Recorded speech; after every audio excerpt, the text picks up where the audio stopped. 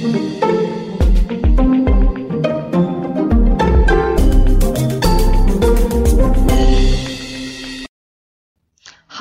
I'm Lotus Hackenberger, and you're listening to the 12th episode of the Postgraduate Environment Network's podcast, PenPod.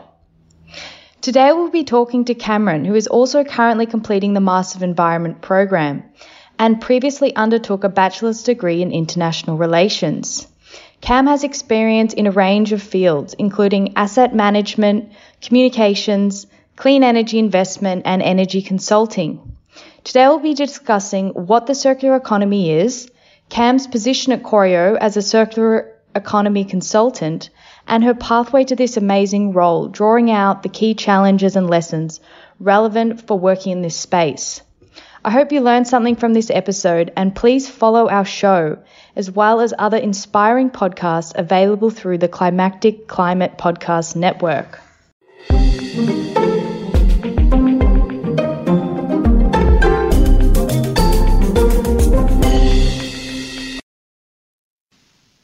Hello, Cam.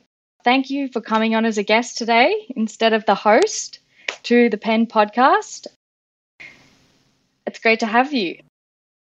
Thanks for having me, Lotus. Really excited to be here. Today, we'll be talking about your role as a circular economy consultant, what the circular economy actually is, and fleshing out elements of your role relevant for Master of Environment students.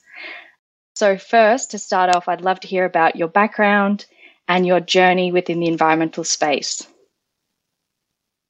Yeah, absolutely. And yeah, it's really exciting to be here interviewed as a part of the pod. I used to do these interviews, so it's really nice to be able to share some of my insights after some experience in the environmental sector.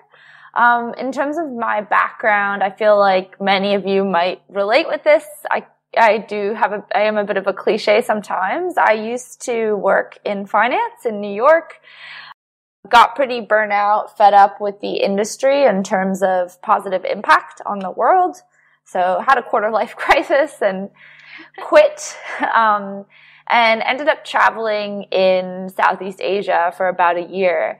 And during that time, I was really upset with the state of the world. Trump had just been elected in my home country, the United States. The refugee crisis was going on in Europe. Obviously, climate change was a factor. But when I traveled Southeast Asia, I really realized the extent of climatic change and pollution, and also how it linked up with social inequity. I was seeing a lot of poor populations living next to more hazardous or polluted sites. And once I started to delve a little bit more into what climate change meant as a problem, what were the roots, what were the potential solutions, I started to realize that this is a catalyst for massive societal change, and not just environmental, more positive outcomes for ecosystems, but also for changing societal inequity and access to healthcare and other sort of basic human services.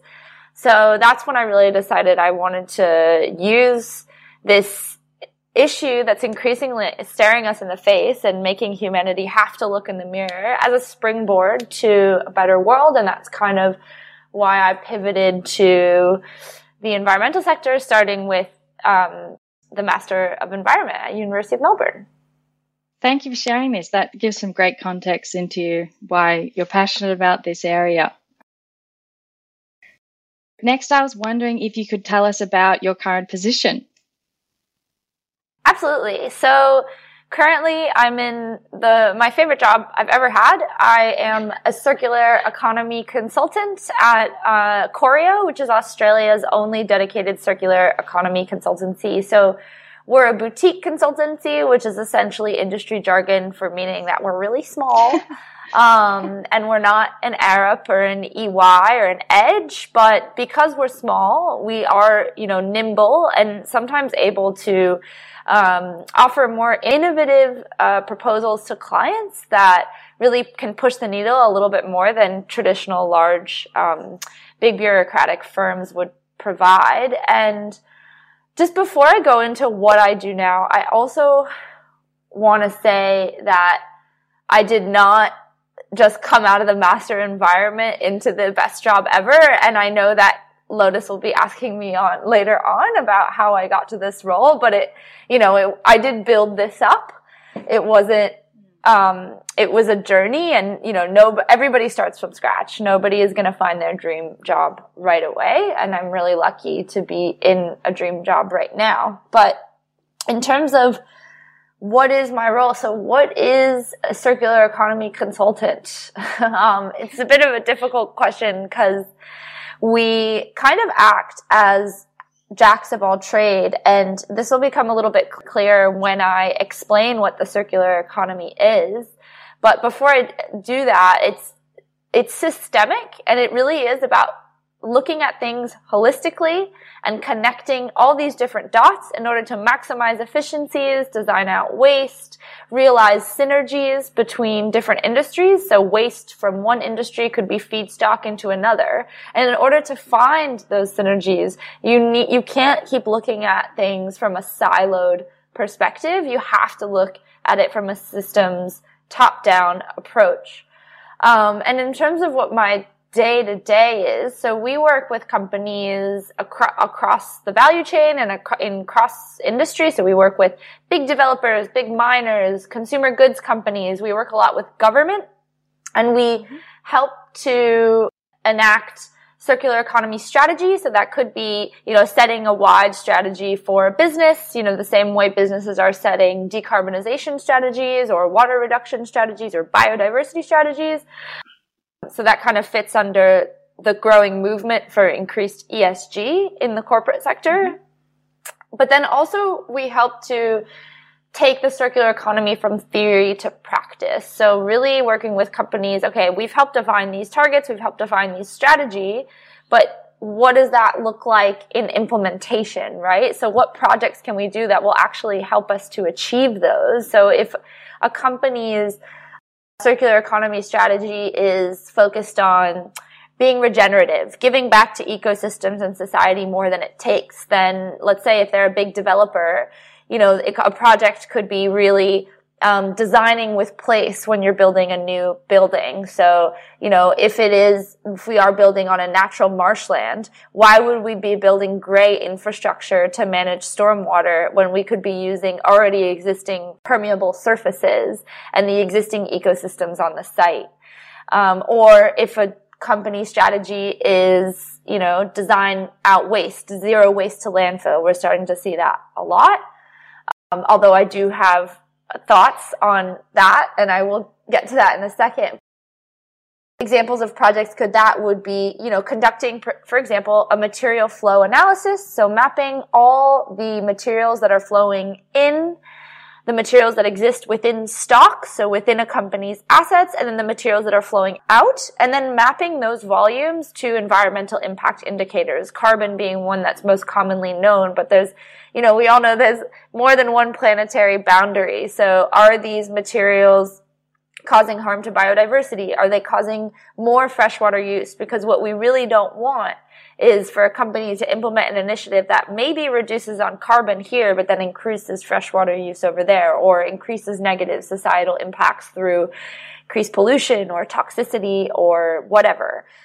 So again, it's really using that system-based approach to implement projects that make sense in the context. We always say the circular economy is global in ideation and local in implementation. So, perhaps that's why all of our decisions and all the projects that we implement have to be rooted in really robust data analysis, because, the same solution in an Australian context could be a lot more damaging than that solution in a European context, just based on the systems in place. And I'm happy to give some more examples of projects that we work on. Yeah, as we go along, you can always give examples to explain. Sounds like the materialization of one man's trash is another man's treasure. That's part of it. Yeah, that's part of it. Next, I would love to get you to really articulate what the circular economy actually is. It's a term that's starting to get thrown around more and more, but what is it? Yeah, no, great question, and I'm so glad you asked. So the circular economy, you're totally right. It's a buzzword. It's being thrown around a lot, and it's not a concept that's very well understood. And I want to use this platform to tell everybody that in my view, it's the way. It's how we're going to solve climate change and societal inequity. It's a framework. So I think a lot of people are under the impression that the circular economy is a new sustainability imperative, like decarbonization, like biodiversity conservation, like freshwater use reduction. It's not. It is an economic framework to achieve those goals. So achieve decarbonization, achieve biodiversity conservation, whatever your ESG goals are, while continuing to drive economic growth and value in a world that's increasingly resource constrained. So it really is, it's the how, it's not the why. And I think this kind of leads into my next point, is that a lot of people think that the circular economy is about waste. It's not about waste. It's a framework to do three things. It's guided by three very clear guiding principles. These are to design waste and pollution out of the system. So decarbonization would fit into that. For example, that's pollution. And then also design out waste. That's the key word we have to focus on here. It's not about managing waste after we've created it.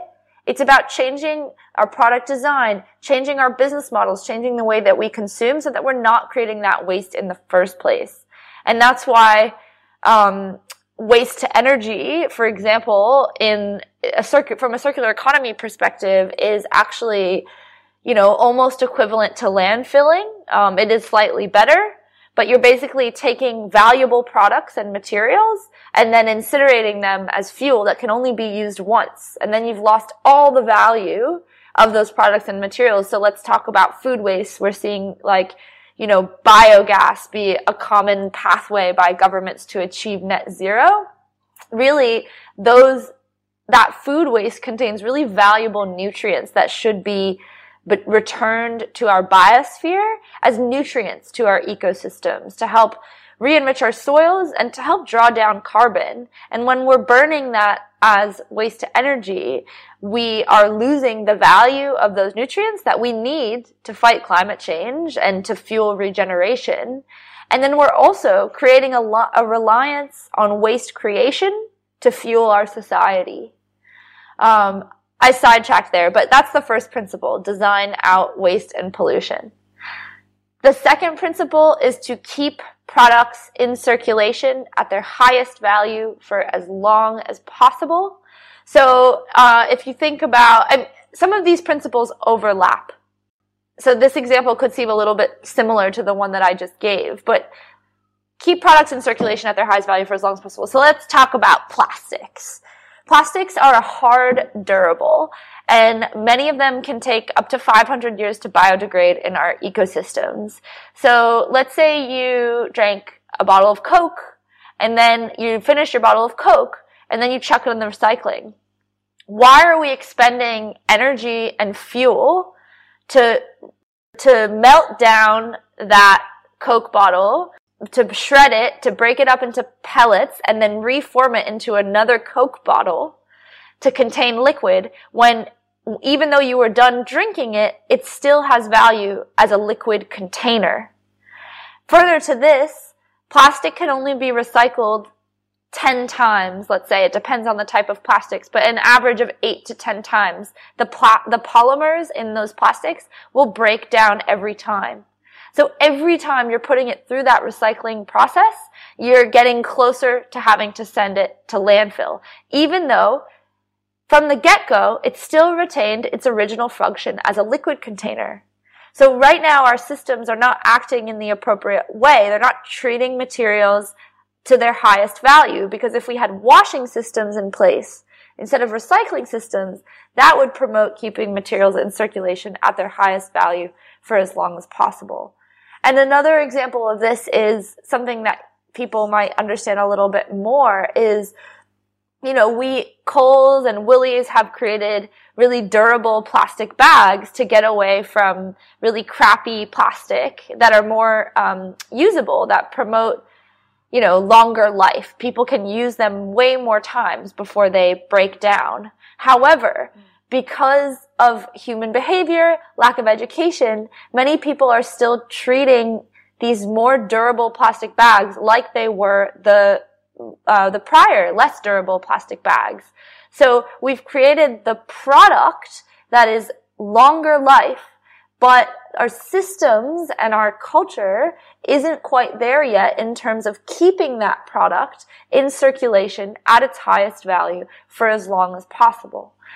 So that's the second principle of the circular economy.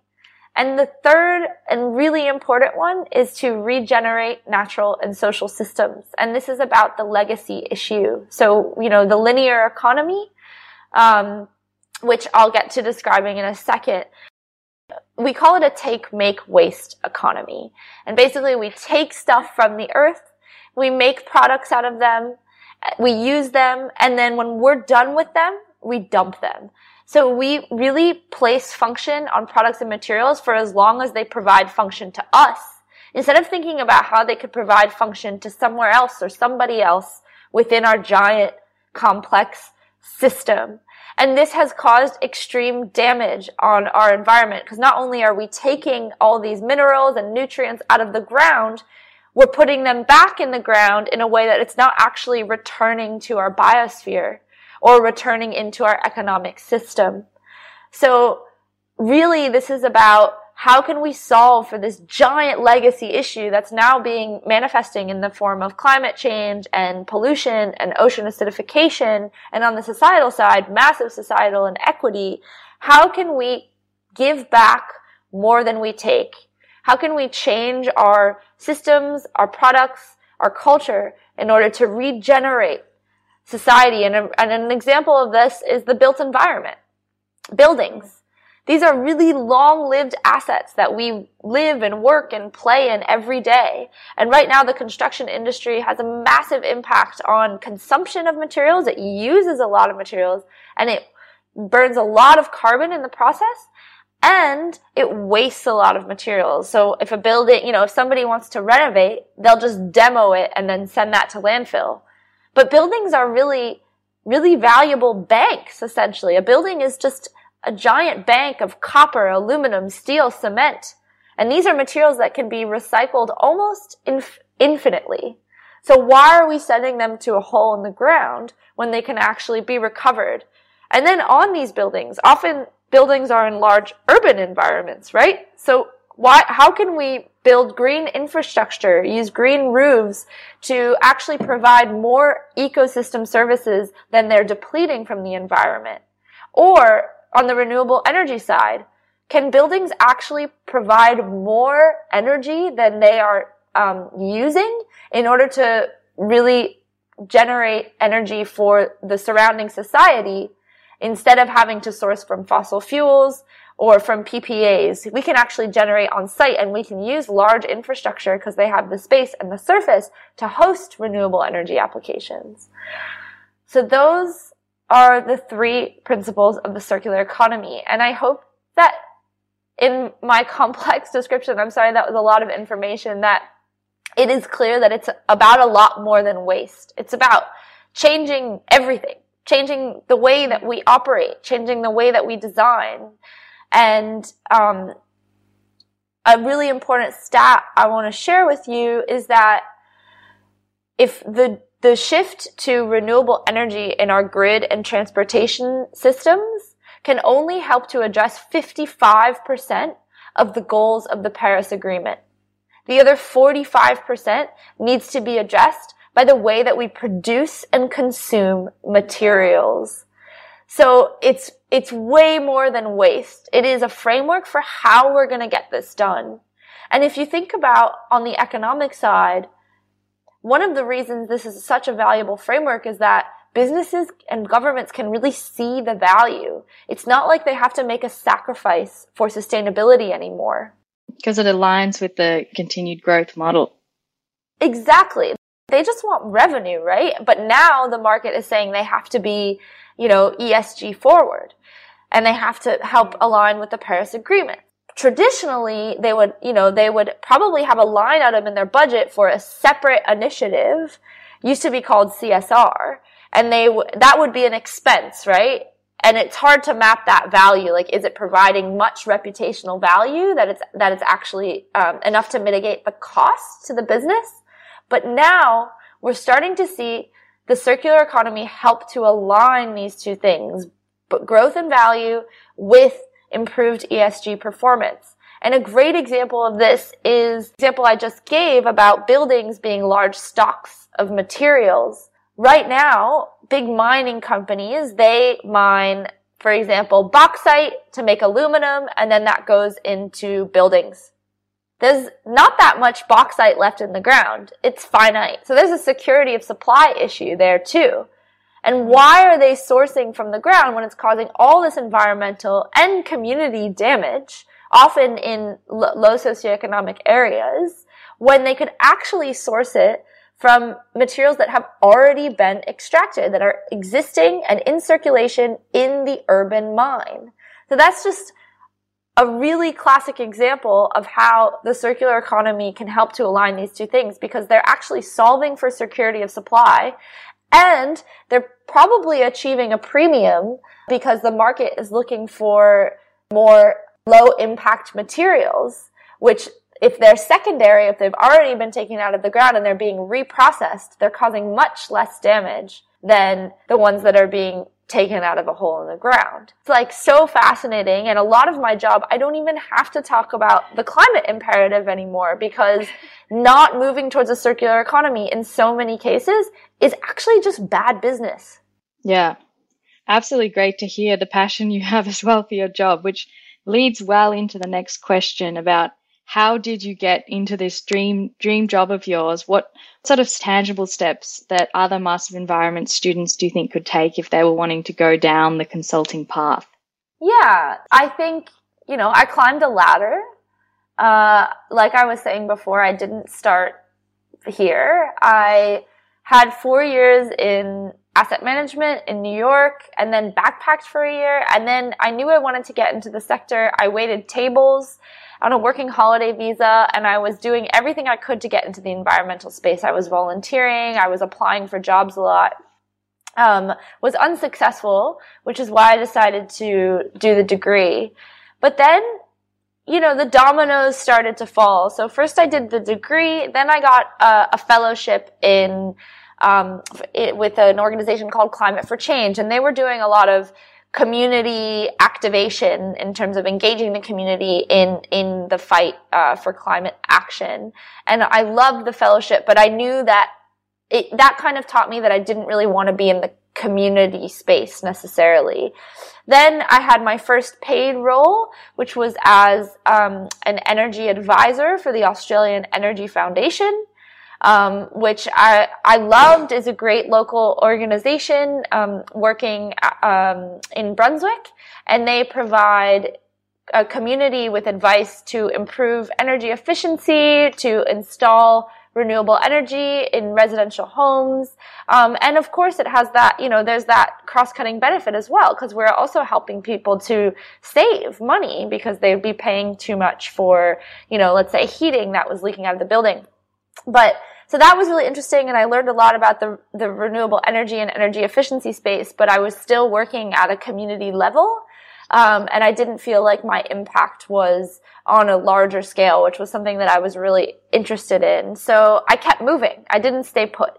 Then I got an internship at the Clean Energy Finance Corporation, which I was very skeptical about because of my former experience in finance. But I took this opportunity because they're the world's largest green bank, and every investment that they make is, millions of tons of carbon abated. So I really saw in them that impact that I wasn't having in my former roles. So I did that for a while. I feel like a lot of people in the master environments would be really desiring to feel like they're having an impact. Yeah, absolutely. But I think it's about scale and what impact you most value. Because I think, impact at the community and individual scale is so valuable. It's just not what gets me going. Yeah, it's all individual. It's all individual, and I think everybody has to, in their jobs, you also have to be interviewing your employers. If you don't like something and you realize there's something that you're not as passionate about as your job, to either speak up if you see the opportunity for change within the organization, or to move on. And that's a really valuable learning. For me, for example, that I knew that I didn't want to be working on an individual or community basis, that I wanted to be having a much sort of higher level, large scale impact. But, whatever floats your boat, because you have to be motivated and passionate in order to get up in the morning and do your job well. So I think it's really about listening to yourself and trusting your gut and following, if you realize I need to move on to that next step, then do it. And just on that note, I think maybe 5, even 2 years ago, there was a lot of hesitation to leave jobs because the job market is harsh. There weren't a lot of jobs in the environmental sector. Today, it's the absolute opposite. We are in such high demand. There's so many jobs. EY just announced that they're training their entire workforce in sustainability, and they've also announced 30 new climate analyst jobs in Melbourne alone. That just gives you an idea. If one of the big 4 are doing it, think about everybody else, because now we're seeing ESG align with market value, and business knows that they need to get on board if they want to continue to be competitive in the market. I'd urge everyone to seize on the existing momentum and not be afraid to move on to the next thing for fear of losing an income, because I promise you the market is rife with opportunities for us to have a step ladder into the roles that you want. Yeah, I think it's also so important to know your own value. I think when you're first starting into the workforce, you can feel like you're at the bottom of the barrel. You kind of got to take whatever you can get. But I think everyone coming out of this degree is highly educated, and that we should see our own value. And like what you were saying, be demanding a job that actually aligns with our values and with what is going to make us happy on the day to day. 100%. And, just on that, you asked me what are the steps that I took to get this role. It was exactly that. I was at the CSC. I thought it was a great organization with massive impact, but I really wanted to move out of the financial sector and into actual projects. I wanted to be the one doing things. So that was a really valuable learning there. I was doing research for a class, and I came across Choreo, which is the company that I work for now. They weren't advertising a position. I just reached out and I said, basically, in much nicer words, I think you're badass. And they got back to me, and we really got along. And then they offered me a little bit of work. They liked my work. And that was almost a year ago. So amazing. I think, it's really valuable to be looking for those organizations who you can demonstrate that you will be committed and aligned to. And it just makes for a better job. If you think about, we had a careers panel last year for Penn, and a lot of women in the audience spoke up and said, what do? I have a giant gap in my resume because I was raising my child. I had a kid, and I took a couple years off to raise them, and now I'm having a lot of difficulty getting back into the workforce. Well, if you think about it, if you look for hiring managers and bosses who are women, who have likely done the same thing, you're much more likely to get that job to begin with. So it's just increasing your chances, increasing the chances that you'll align with your managers and actually like working with them. And it's just a win-win-win. And I really encourage people to reach out and connect with the organizations that they strongly align with, that they, you look at their website, you feel a pang and you're like, wow, I'd love to work with you, to just reach out and say that. Because even if they might not have a job for you at the moment, once they do post a job, they'll know that's the person who sent that email who is really keen and really likes our work. And that's the kind of people that we want working with us. So it's really just being brave, putting yourself out there. Yeah, absolutely. And I think just sort of on the, being confident and trusting yourself, I think what often ends up happening is people apply. I think a lot of us have gone through a lot of job rejections before you get your first one. But once that first domino falls, the rest, it'll just keep snowballing from there. So I know it's really hard to sort of break the ice in that initial one.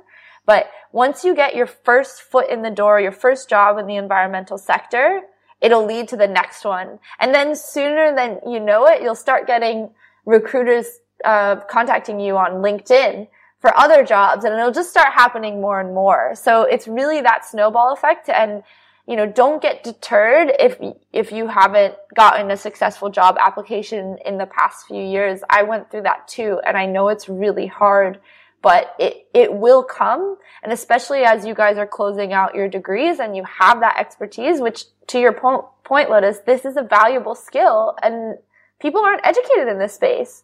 We have marketable skills now, that maybe we're a little bit of a niche market 5 years ago, but now are mass market. So I really, you got to be confident in that. And just another note on that, I do think that a lot of our degree is focused on those soft skills, and it's really valuable to have some of those harder skills like finance and accounting, like construction or life cycle analysis, to help validate our really wild and forward-thinking environmental theories and ideas. You've been touching on that the Master of Environments does really equip you with good skills. Do you think you could flesh out some of those skills that you learned within uni that you think have been useful within your role? Absolutely. So one, a lot of the environmental theory is really useful, because you can say we have to save biodiversity, which is, okay, that's maybe not a great one, but let's just go with it. We have to save biodiversity. Why? What if a client asks you why? Well, knowing about the 9 planetary boundaries is really having that base in theory and saying, look, we are hurting biodiversity. This is leading to ecosystems collapse and eventually going to hurt your operations because you rely on these raw materials that rely on these ecosystem services. So that sort of really understanding the science and having the environmental theories to back up any recommendations you say are really valuable, because a lot of people know what we need to do. They don't know why. And when you're the person in the room who can tell them why, then you're super valuable. To my point about those hard skills, some of the really useful classes I took were electives that were less on the soft and social skills side. I took a class called Sustainability Reporting and Management, which, again, I'm not a big fan of the financial sector. That's just a personal thing. But it's super useful to learn what tools are out there in order to quantify environmental and social costs into a business's bottom line.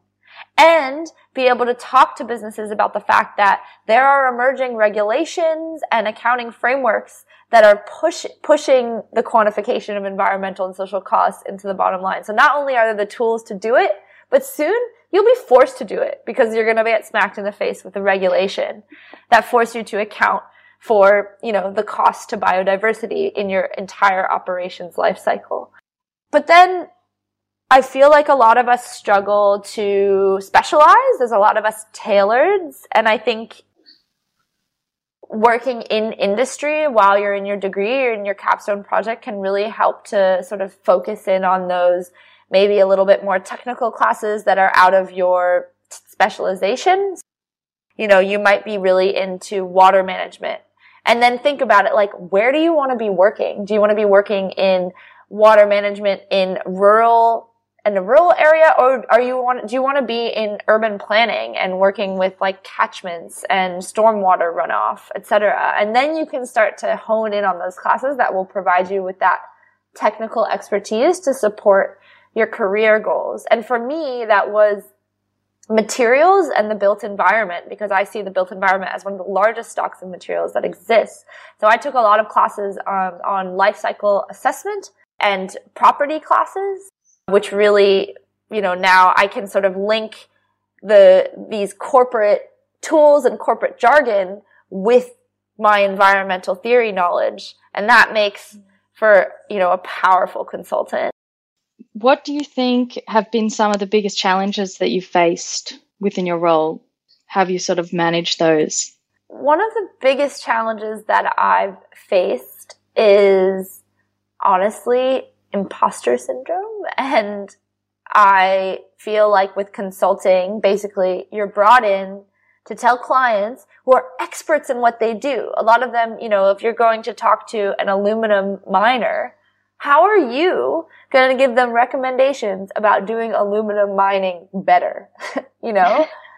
So that can be a bit conflicting sometimes, but I think it's really valuable to be coming in as a third party, because they've actually been in it and really in the weeds of their operations for years and years and years. So even though you may not be an aluminum expert, you can get all the documentation that will kind of inform you about their operations, and then superimpose that with your, kind of unbiased view and your outside expertise in environment and in the circular economy. And then you actually can provide recommendations. But it took me a while to get over that. And my strategy is literally just fake it till you make it. If you come into a room and you are a circular economy consultant at Corio or a sustainability consultant at Edge, nobody's going to question your background. They just take it at face value. And especially, I think this happens a lot for women. Especially young women. Absolutely. But when you enter that room, nobody is going to question your title. That is your title. The same way when somebody else from another company enters a Zoom room, no, you don't question their title. That's just who they are. So you just have to pretend to be that person until eventually you are. And I'm serious. It sounds so basic, but just, sometimes I would do little pep talks if I had big presentations and just be like, you got this. You're badass. You're a circular economy consultant at Corio, and you're going to tell those miners what to do, and they're going to listen to you. And you know what? They did. So I think just don't be scared of going for it in the first place, because don't let the fear of striking you out keep you from playing the game, pretty much, because the more you play the game, the more you'll build up that confidence to be successful in your role. One of my favorite sayings is, don't get stressed, get excited. Yeah. It's not a problem. It's an opportunity. It's all a mindset thing. Exactly. Just like climate change, like a huge opportunity to make the world a better place even before the 90s, when stuff started getting really bad. Well, thank you so much for sharing all of this and for being such an amazing resource for other Masters of Environment students. And I can't wait to keep in the loop with all your achievements throughout your career. Thank you so much, Lotus. And if anybody wants to reach out to me and has any questions about the circular economy or about my role, please do. I'm Cameron Kaufman on Facebook, and my email is cameron@corio.com.au. Feel free. My door's always open. And thank you so much for having me, Lotus. I look forward to hearing the rest of this PenPod season.